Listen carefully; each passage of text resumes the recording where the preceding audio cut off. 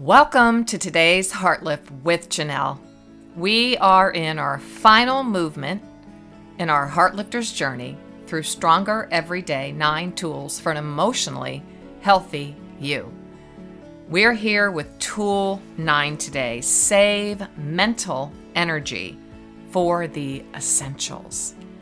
Our tool here is human connection, and our intention for Tool 9, I save mental energy for the essentials.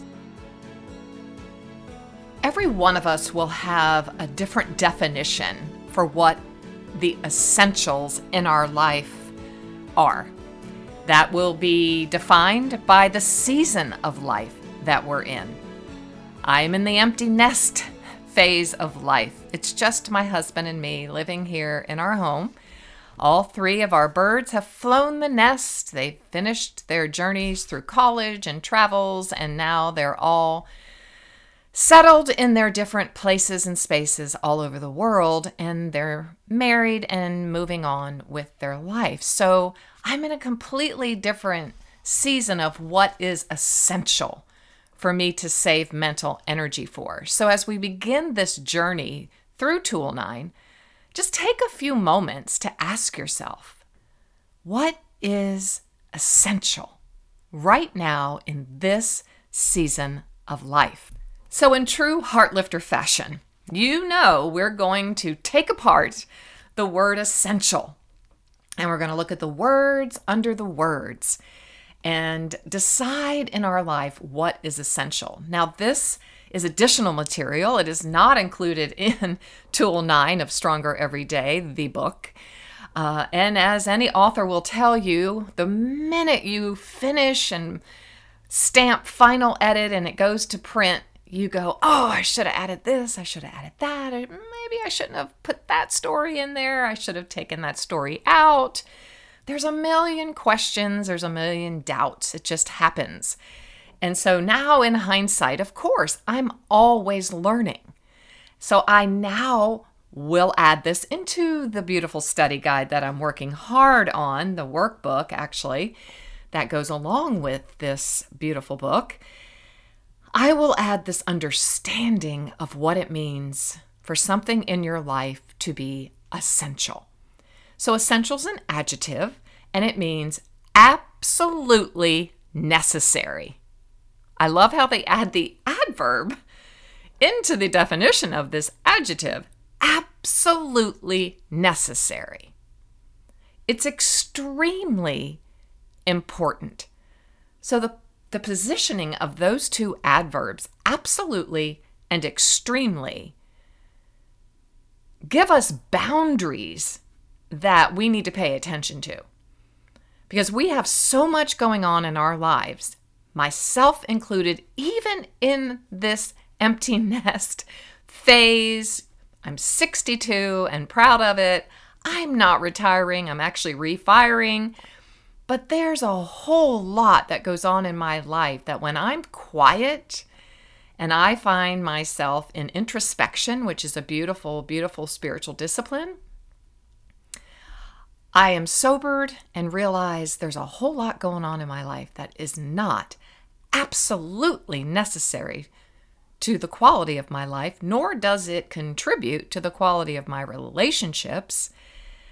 And I find that there are few things that are extremely important. Very defining boundaries, and I love this definition. Take it, the word under the word here, and let's look at necessary, which is also an adjective.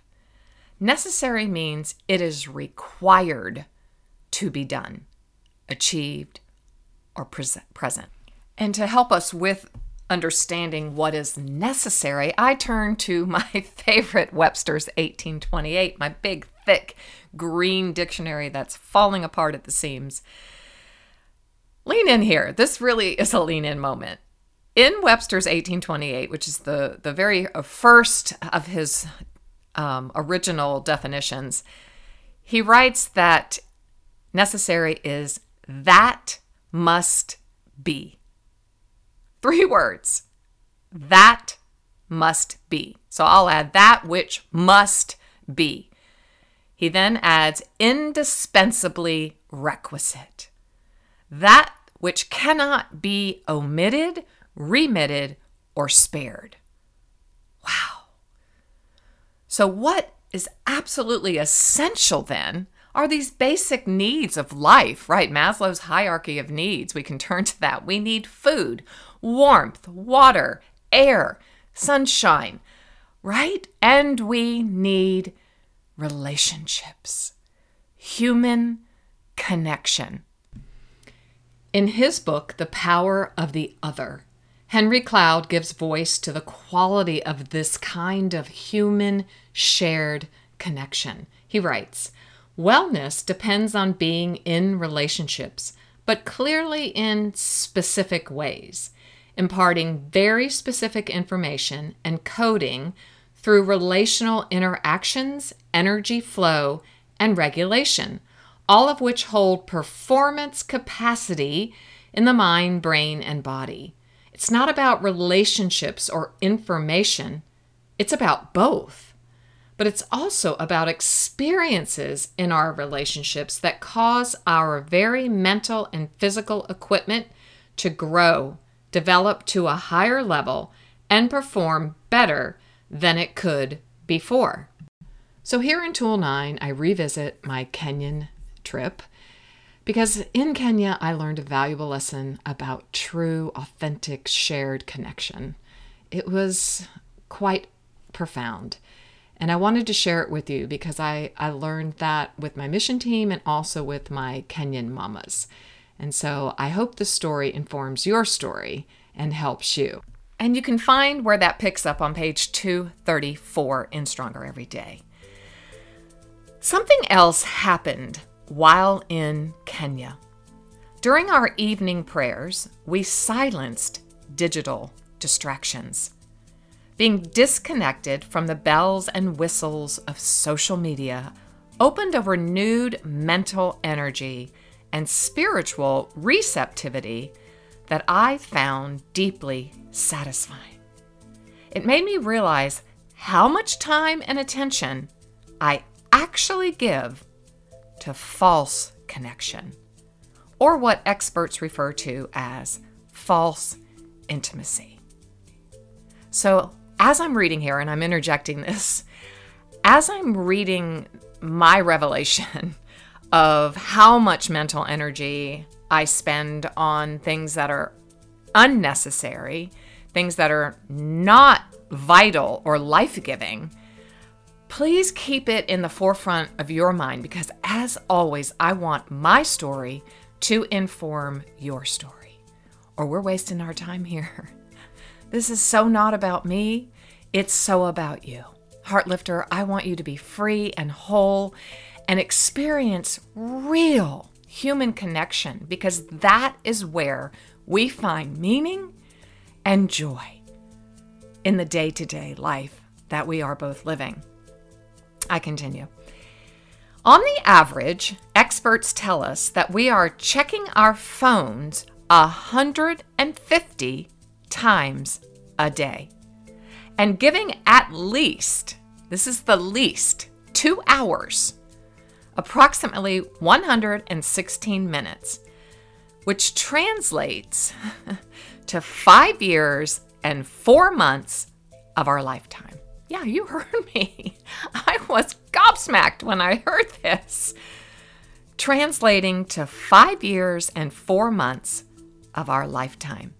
To all these false senses of connection, these false relationships, these false sense of intimacy with all of the likes on our social media. I'm happy to tell you that I'm very hopeful that we're going to have an expert on about this very soon, so stay tuned. Most often, mindless scrolling leads to mindless minutes, which eventually lead to mindless hours spent swimming in the shallow end of relationships. More often than not, I feel mentally drained at the end of the day, and my eyes hurt. And I know for a fact that it's due to screen time.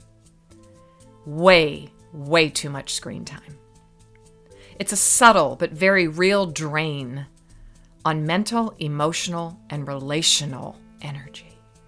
We are not built, Heartlifters, to know everybody's business. And we must reserve mental energy for the essentials, because the essentials, those things that are absolutely necessary, those things that bring to us a real true sense of how life was meant to be lived, not prescribed to be lived. Very big difference here. It really is important for you and for me to be able to discern when enough is enough. More importantly, it's important that you know you're enough. And I really encourage you on page 235 in your book to circle that, highlight it, score it, put a big old star by it, and date it. Your social media saturation point. And daily monitor your enough of emotional digital dehydration, because this isn't going away. Oh, it's not going away. I will add here, it's getting worse, actually. As phones get better, I want the next phone. It has a better camera. That means I'll take more pictures. I will be stopping every 2 seconds to take a picture to capture a moment, because being in the moment and having a mental snapshot and really experiencing the everyday epiphany isn't enough. I have to capture it. I think I have, I don't even know, 20,000 photos on my phone. I'm pretty sure that's way up there last time I checked. In fact, I assume, and I just said it will only get more advanced, and then it's going to get more challenging to manage. So be self-aware and highly attuned to exactly how much information your nervous system can handle well. Underscore that. Keep in mind that your nervous system is your body's electrical wiring, and it thrives on a steady diet of healthy emotions, high quality, true connections, and contemplative practices like we talk about here: stillness, solitude, and silence. Too much social media, information overload, and digital distraction, which digital distraction is now a psychiatric evaluation.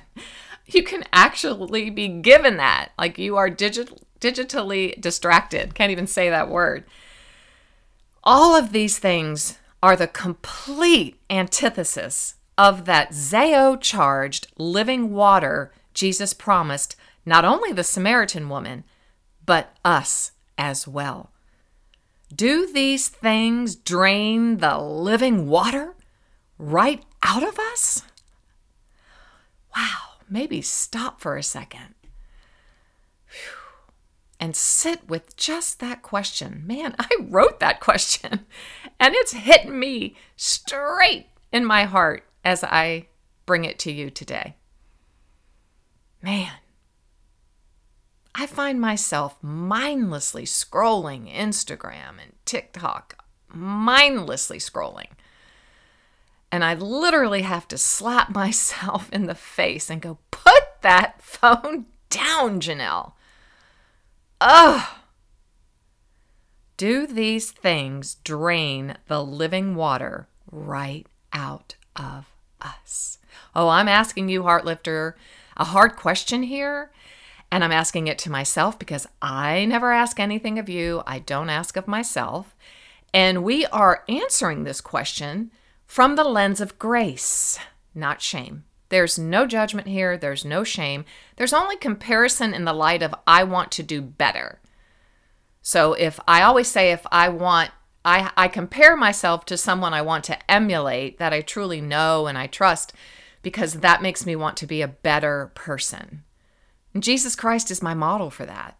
And so I read his word. I study his life. I go over and over the book of John, particularly. I love that book. And I look at Jesus and I say, how did he live his life? And how did he stand against the tides of culture, the power and legalism of the Pharisees and Sadducees? How did he do it? I wonder if he didn't go make room and time and space to be with his Father because those things were draining the living water right out of him. I continue on page 235. Shared connection, on the other hand, saturates relationships. Such a good sentence. It deeply nourishes the glial cells. I think I'm saying that right. Glial.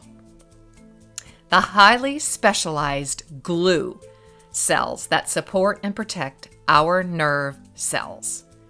Author Robin Widener reminds us that true intimacy involves knowing and being known in all your imperfections.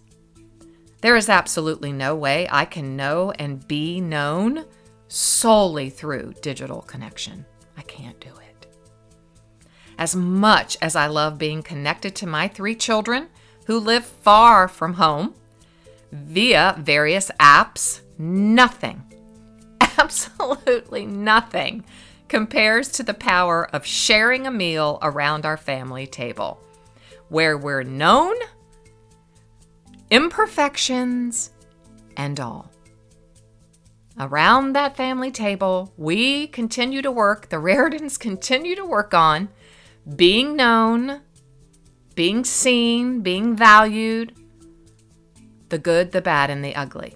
Oh, we're far from perfect in our relationships, trust me. But I do believe I can speak for all of us in my family.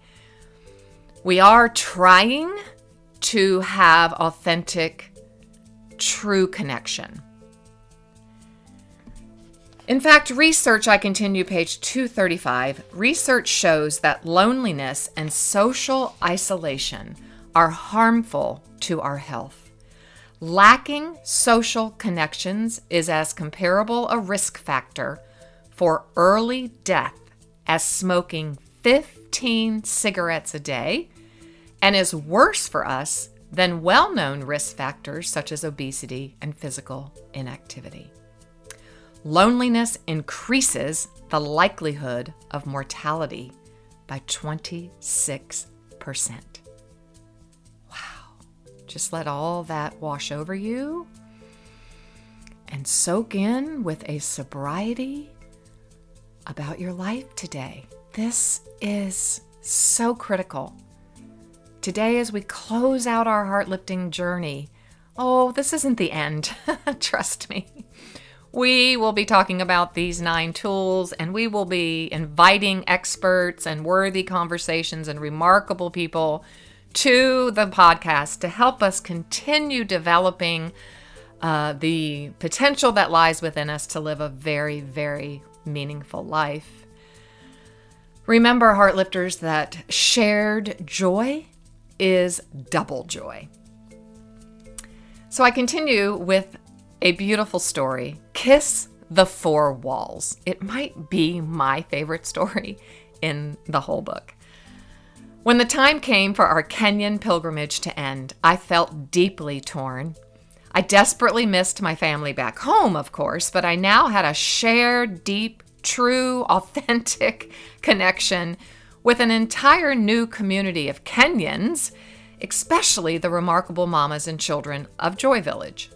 On the last morning of our stay, our leader and my pastor, Jim, ceremoniously gave each of the new pilgrims, me being one of them, a beautiful Kenyan hand-beaded cross necklace. I placed it around my neck with great pride. He then said, "If you want to return, be sure to kiss the 4 living room walls before you leave. It's a tradition." Kiss the walls? I asked. Oh, please don't let me forget that, God. That is amazing, and I really want to come back to Kenya. I got to hear more about this later, I said to myself. Has to have a root somewhere. But we were hurrying, we were bustling to get on the van to get to the airport, so I didn't have time to ask Jim where that came from. As we were loading the van for our long ride to the Nairobi airport, Jim called out to me, "Janelle, you haven't kissed the 4 walls. Don't forget." "Oh no," I screamed. You can imagine my exuberance, jumping out of the van and running quickly to kiss the 4 walls of our Kenyan mission house. I want to come back. This old African tradition hails from the beautiful memoir, The Flame Trees of Thika, Memories of an African Childhood, by the beautiful, beautiful Elspeth Huxley. Oh, this book. Her parents, Robin and Tilly, left their comfortable life in England and traveled to British East Africa, known today as Kenya. As pioneering settlers, their intention was to set up a coffee plantation. This journey led them on an arduous path of deep inner growth, as this heart-lifting journey is doing, I hope. Anytime we are invited to come outside of our comfort zones, growth is going to happen. It's going to be hard, but it's going to happen. The way of Africa for them was hard, yet curious, and adventurous Elspeth found immense joy in koinonia among the Kenyan people, particularly the Maasai tribe. The day came when her family had to leave her beloved childhood home. Due to the probability of ensuing war, they couldn't stay in Kenya. Elspeth was heartbroken. As hard as life had been, her deep connection to the people brought great sadness and sorrow at leaving. She writes, "To be torn up by the roots is a sad fate for any growing thing, and I did not want to leave Thika for the unknown. Especially, I did not want to leave the people and the animals of Thika, to leave Moyal and Mohammed, George and Mary, Alec, Mrs. Nimmo, Nyabo and Sammy and Andrew, or Kupanya and Old Rohio, and even Kamu and many others." Her words call back to us, don't they? As hard as her life in Kenya was, she hated the thought of leaving there. Most importantly, leaving the deep relationships she had forged with her community. She continues, "I could not believe that in a few moments the house, the garden, the farm, and everything in it would be out of sight and gone, as if on another planet, or that it was beyond my power, beyond anyone's, to freeze it, to catch it in a groove like an old gramophone record and keep repeating the same few minutes, over and over, forever." Just moments before leaving, Elspeth's mother, Tilly, says something profound. "Kiss each of the 4 walls of the living room, and you will come back for sure." Well, there it was. There's where that came from. As silly as this might sound, this directive to Elspeth was the direct result of shared connection. Once we've experienced the power of koinonia, we'll do anything and everything to experience it again. Like Elspeth, we want to catch it in a groove like an old gramophone record and keep repeating the same few minutes over and over forever. Sometimes we find shared connection in the most unexpected of places with people very different from ourselves. Sometimes we have to fly halfway across the world, and sometimes we simply walk next door to our neighbor's house. Both can be equally frightening. Sometimes achieving it comes easily, and sometimes we have to fight for it. And sometimes we have to press through the panic of old narratives, like mine getting stuck on those Kenyan stairs in Tool 8. We have to press through in order to write new narratives. One thing is certain, when our hearts are set on finding shared connection, we will. When we do, we can't forget to kiss the 4 walls of the living room. Heartlifters, we're here at the end of Tool 9, and yet we're standing at a threshold. On this heart-lifting journey, we've talked a lot about thresholds. We began in the beginning, stepping across the threshold of meaningfulness. And so I thought it would just be perfect to close out this journey, this heart-lifting journey, by adding a few more thoughts on thresholds, because you see here, Tool 9 is an invitation.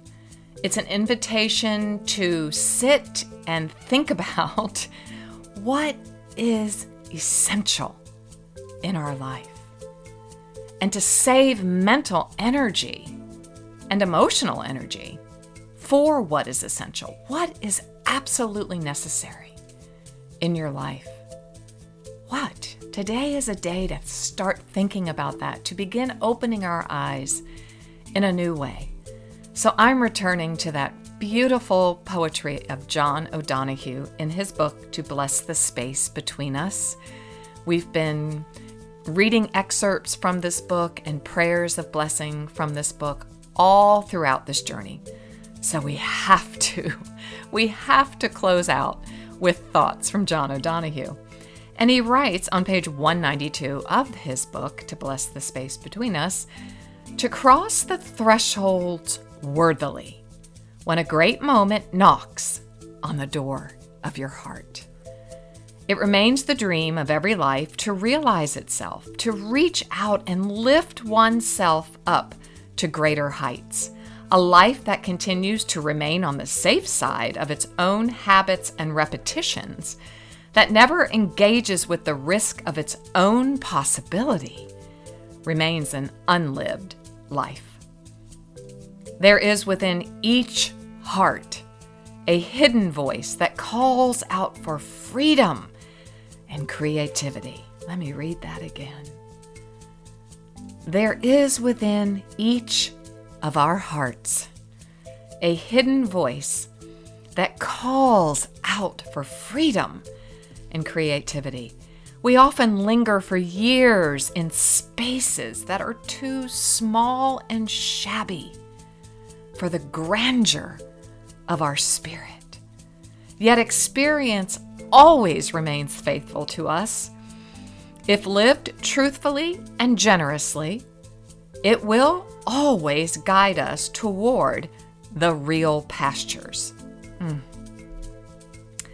Looking back along a life's journey, you come to see how each of the central phases of your life began at a decisive threshold where you left one way of being and entered another. So I'm adding here in a devotive exercise. Maybe today, after this journey through these 9 tools, you now are standing decisively at a threshold where you have to make a decision to leave one way of living behind in order to enter another. A threshold is not simply an accidental line that happens to separate one region from another. Oh, no. It is an intense frontier that divides a world of feeling from another. Often, a threshold becomes clearly visible only once you have crossed it. Wow. Crossing can often mean the total loss of all you enjoyed, while on the other side, it becomes a dividing line between the past and the future. More often than not, the reason you cannot return to where you were is that you've changed. You are no longer the one who crossed over. Oh my goodness, I so hope I'm adding this. This is not John O'Donohue. This is Janelle, your heart-lifting guide. I hope that after this journey, you feel that way, that you're not the same as when you started it. And you may have to go back and go through some of the tools again. As I've come to recognize post-launching this book and hearing stories from all of you, it is a bit overwhelming. There's a lot of information. And so I'm crossing into a threshold now in my life of how can I simplify this heart-lifting journey and make it really accessible. So I am hoping that you are here at Tool 9, that in some way, shape, or form, you are not the same person. You have become more aware of secure attachment, meaningfulness, You have become more aware of, I need emotional regulation in my life. I'm more aware now of the limiting beliefs that have kept me from really living my fullest potential. You have become more aware that you need a lot more self-compassion in your life. You have become really acutely aware that you need to shift the shame language. Man, I really hope, if you've gained nothing else from our time here, that you have understood and become increasingly aware of a shaming language that is really debilitating you, and that you're learning to live into the lavish grace language that God has for you. I hope you're realizing that you need to be more assertive, that you have a voice, and that voice equates your value, worth, and dignity. No one can think for you, no one can speak for you, and no one can take your place. No one can rule over you. No one. Oh, I hope that you have tasted the Zeo-filled living water that Jesus shared with the woman at the well. I hope that you're swimming in it. I hope that you've understood the process of memory reconsolidation, and that Dr. Ben Perkis and I have helped you understand the memory complex, and that you can rewire your brain. Oh yeah, you can. You can actually consolidate and make peace with your past. And that you have a pen in your hand which now can help you write the story you want to live. Maybe you have found out that the story you're living is not your story. Boy, I sure hope so. Whew, it is interesting, writes John O'Donohue, that when Jesus cured the blind man, he instructed him not to go back into the village. Having crossed the threshold into vision, his life was no longer to be lived in the constricted mode of blindness. No. Man, I was just with a client yesterday for hours, talking about the constriction of her childhood. And boy, she saw, like the blind man, her eyes were opened, that she has now been given an opportunity to live a life filled with freedom. New vision means new pastures. Oh. Today, many people describe themselves as being in transition. In a culture governed by speed, this is to be expected, for the exterior rate of change is relentless.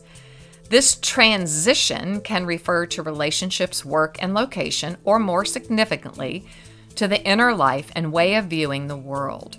Yet the word transition seems to be pale, functional, almost inadequate and impersonal, and does not have the same intensity or weight as perhaps the word threshold evokes. And that's why he talks about it so much in this book. The word threshold was related to the word thresh.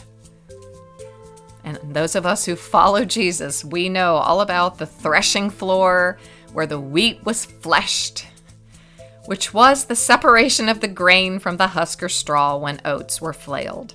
It also includes the notions of entrance, crossing, border, and beginning. To cross a threshold is to leave behind the husk and arrive at the grain. Heartlifter, as we close out today, as we close out this episode and this journey through these 9 tools, what is absolutely necessary in your life? What is essential? What is draining your mental energy and leaving you lifeless? Even paralyzed, maybe even sleepwalking through life? Just kind of doing the day, doing the thing?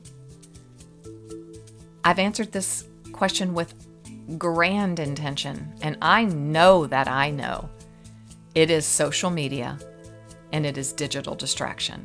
I know it. I found that out in Kenya, and I told myself I would live differently when I came home, but once I got back into culture, this culture it started eating away at me again. And I remember life before having a phone in my hand 24 hours a day and being connected to this thing called the internet. I remember my life. It was different.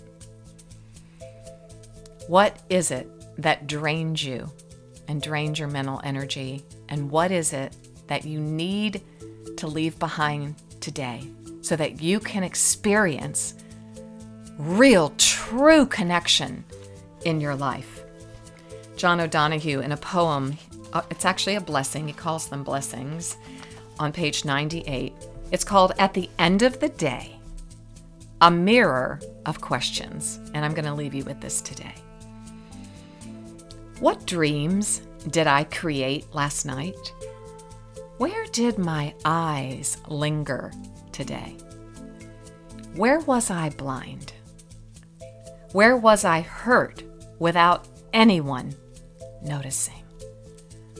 What did I learn today? What did I read? What new thoughts visited me?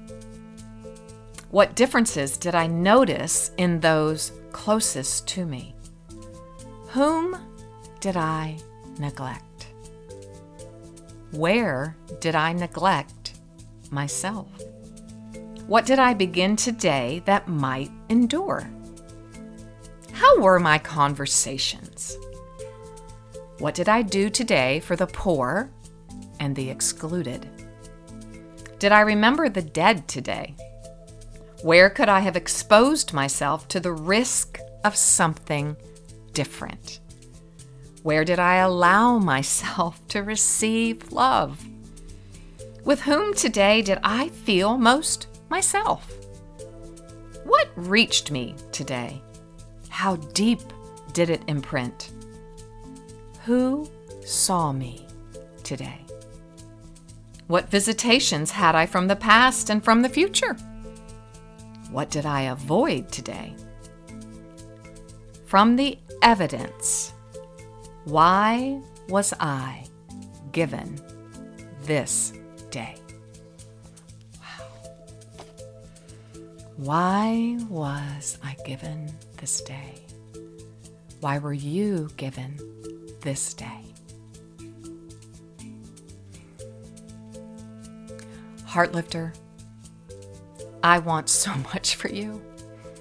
I want so much for myself. I want us to live this life, this beautiful life that God has given us, this one wild life like Mary Oliver, the poet, talks about. Why were you given this day? Take your time as you think about that and answer that question. You might have to live into the answer to that question.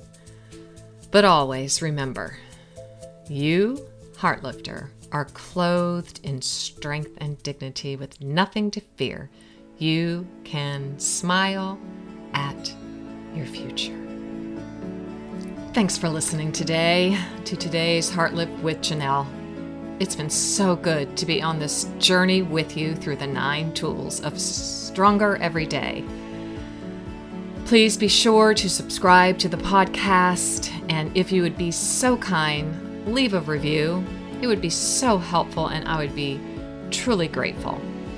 And make sure to hop over to JanelleReardon.com and subscribe to my free newsletter so that you can be the first to know about all the things that are coming your way to help you, dear Heartlifter, become stronger every single day.